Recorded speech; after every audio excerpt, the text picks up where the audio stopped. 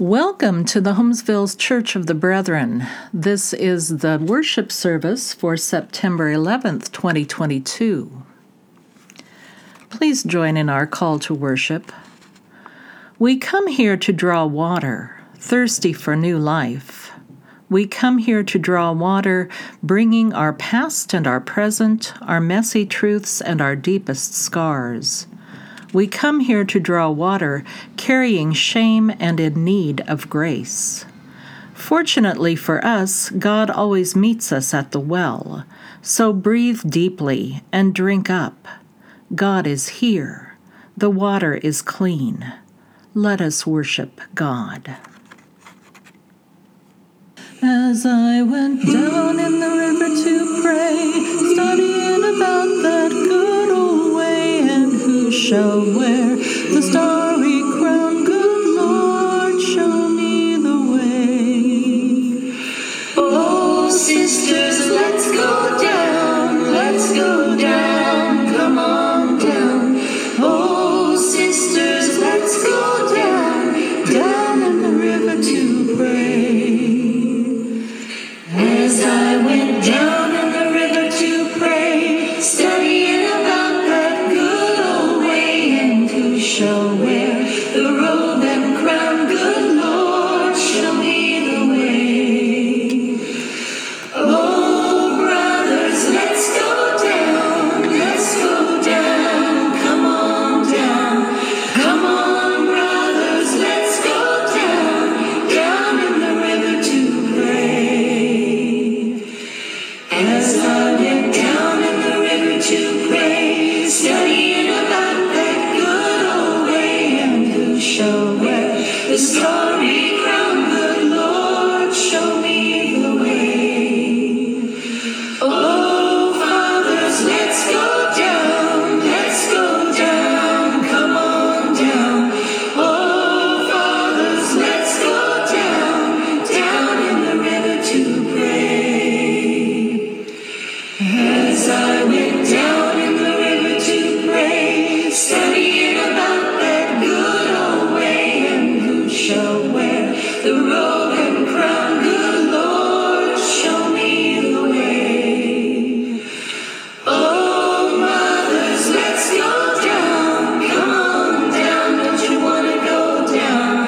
Come on, mothers, let's go down in the river to pray.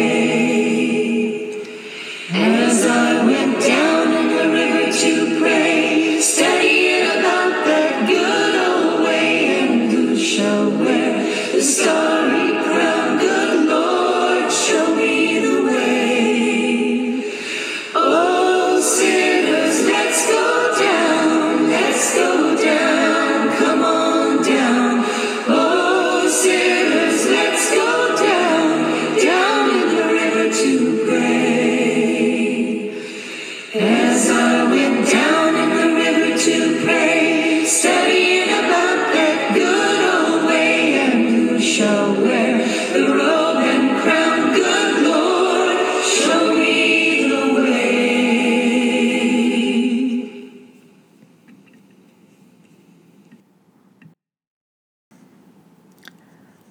Like the woman at the well, we so often are unraveled by shame.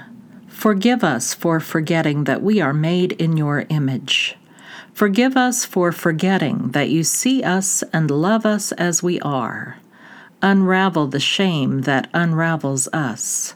Gratefully we pray. Amen.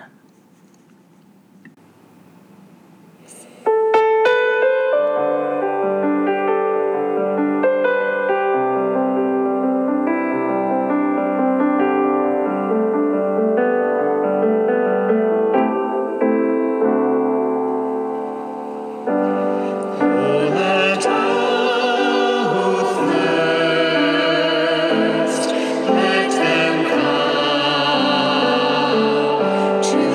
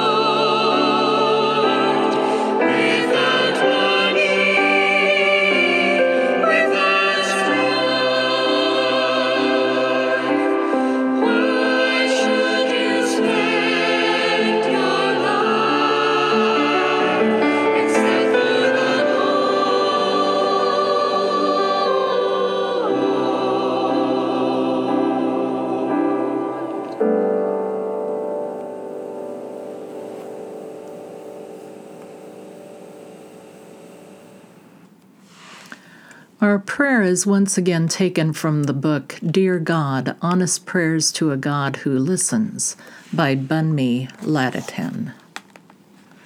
Dear God, each time I've tried to lead my life, I've steered it onto the rocks.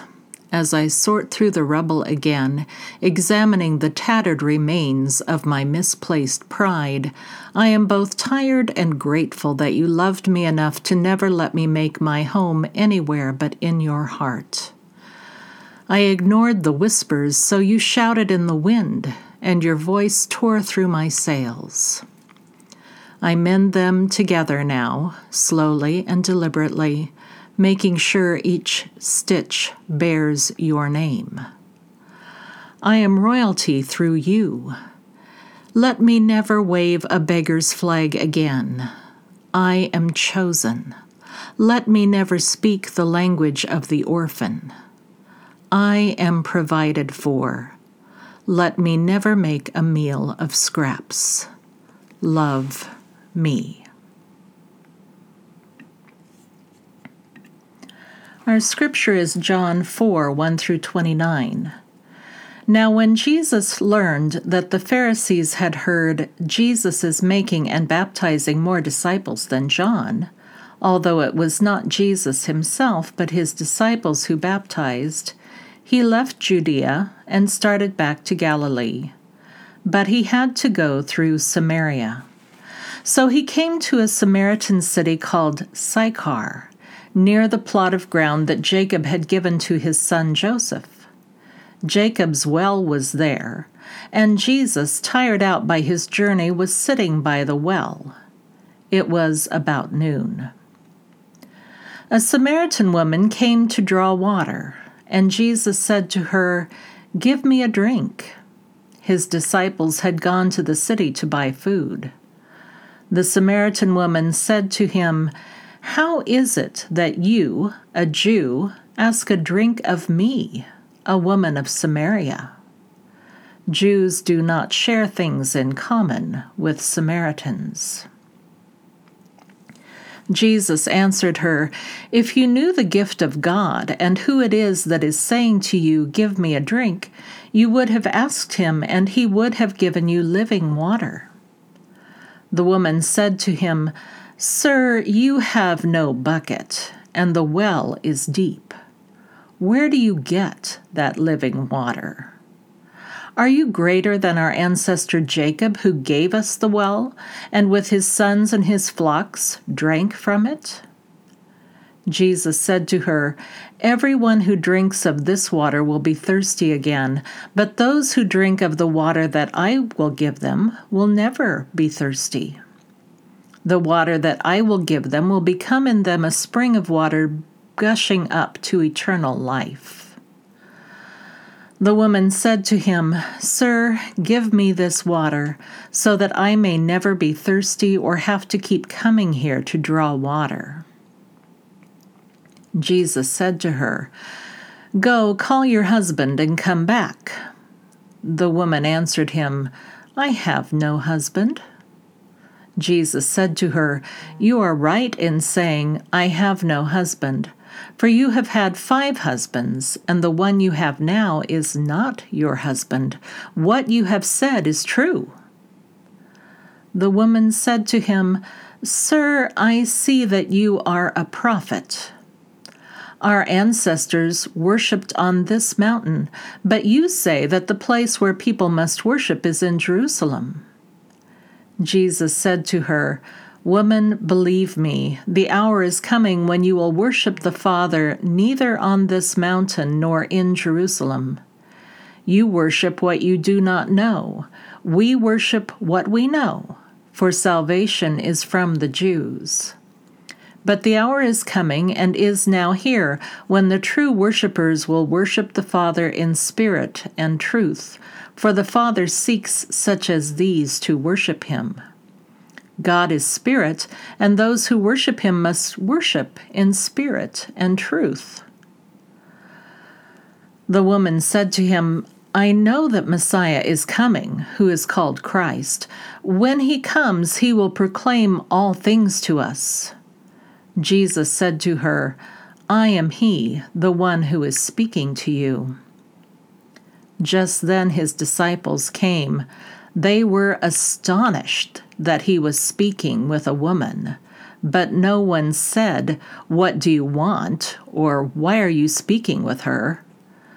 Then the woman left her water jar and went back to the city. She said to the people, "Come and see a man who told me everything I have ever done.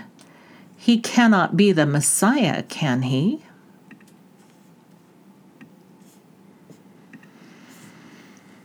Let's take a look at the woman at the well, the very first evangelist. Now, there are many assumptions about this woman: that she was immoral, that she avoided the other women of the town by going to the well in the middle of the day, etc., etc., etc. And I can see where those assumptions came from. I have even bought into them at times, but I would ask us to look at this story with our assumptions in check for just a moment. Let's look at this conversation with fresh eyes. A Samaritan woman came to the well in the middle of the day. A Samaritan woman. She already has 2 strikes against her as far as Jesus is concerned. 1, she is a Samaritan. We have already talked about the Babylonian exile when we talked about Jeremiah. The elite, the craftsmen, those who were somebody, those were the people taken into captivity in Babylon. The common rabble were left behind in that conquered land to pick up the pieces and to try to go on with the business of living. And what happened? Well, eventually the ones left behind intermarried with their captors and neighbors. And since Jerusalem, their center of worship, was destroyed, these Samaritans worshipped on a holy mountain, Mount Gerizim. And since the priests were put out of business by the exile, they kind of made up their own brand of religion, with a bit of their neighbor's religion mixed in. Not good from the vantage point of the Jews who were not of Samaria. So when the Jews returned to rebuild the temple at Jerusalem, they regarded these Samaritans as mongrels. Jews would have nothing to do with Samaritans, and the animosity ran both ways. 2, the Samaritan woman was a woman. No Jewish man would speak to a woman, an unrelated woman, in public. It simply was not done. It would have been an incredible breach of etiquette, kind of like removing your shoes in a restaurant. Simply not done. Period. So put those 2 terms together. Samaritan woman. Nope. Jesus would not be talking to her. No way. But Jesus is a rebel. We have seen it before. Jesus touches lepers. Jesus heals on the Sabbath. Jesus calls out the Pharisees for the hypocrites they are. So Jesus engages this woman in conversation.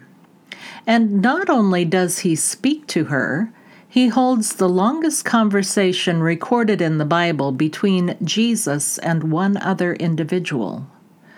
Because Jesus does not see a Samaritan woman, Jesus sees a hurting soul. And when the Samaritan woman takes Jesus up on his offer of living water, when she says to him, "Sir, give me this water so that I may never be thirsty or have to keep coming here to draw water," this is when Jesus cuts to the heart of the matter.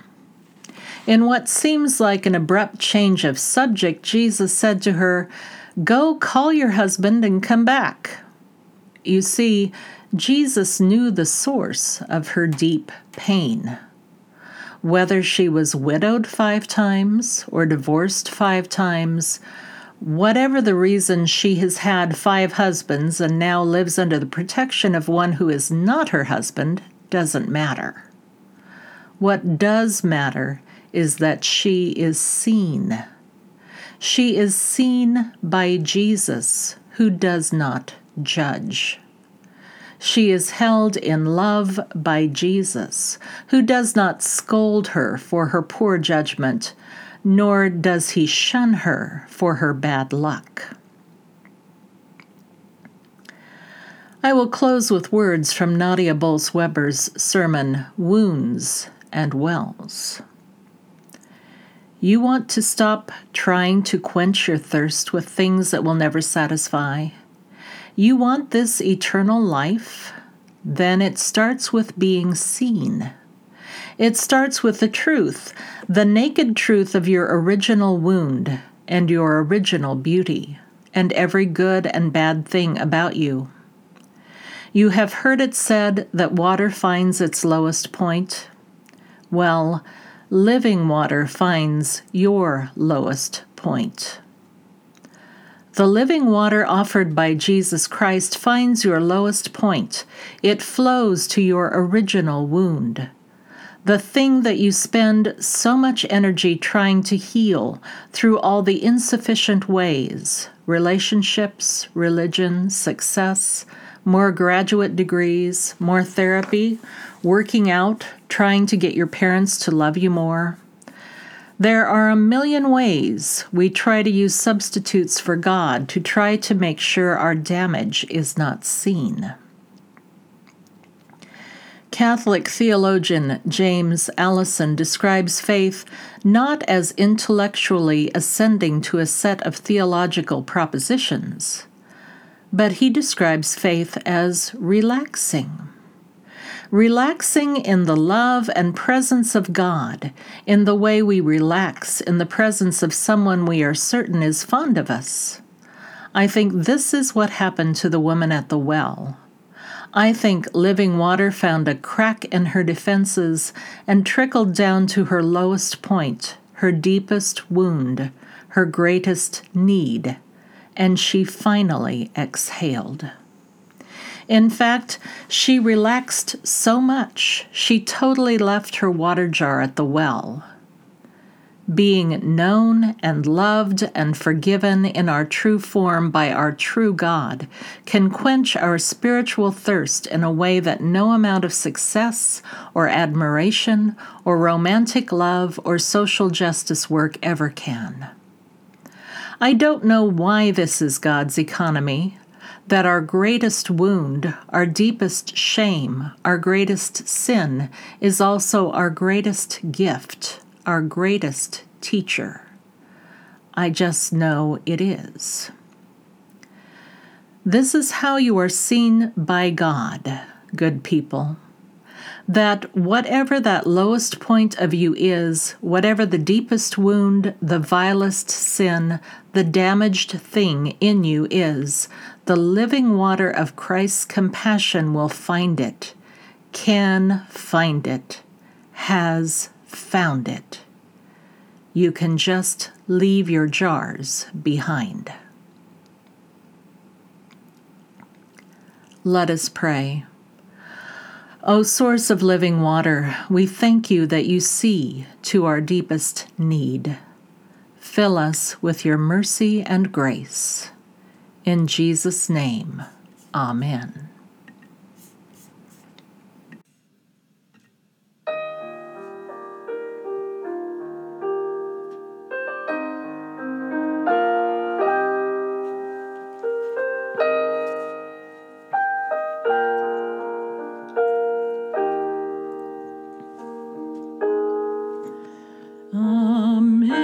Amazing grace, how sweet the sound that saved a wretch like me. I once was lost, but now am found, was blind, but now I see. 'Twas grace that taught my heart to fear,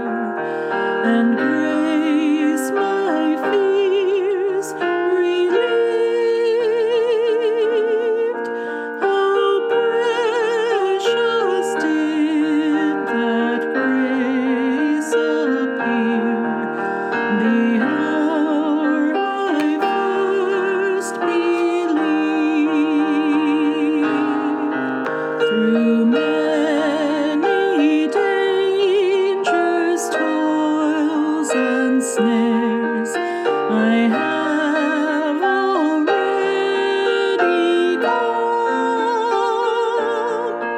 'Tis grace has brought me safe thus far, and grace will lead me home.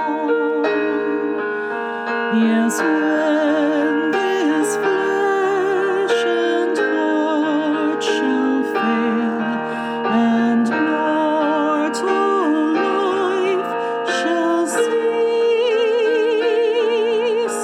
I shall possess within the veil a life of joy and peace. The earth shall soon dissolve like snow, the sun forbear to shine, but God who called me here below shall be forever mine. When we've been there 10,000 years, bright shining as the sun, we've countless days to seek God's praise than when we first begun.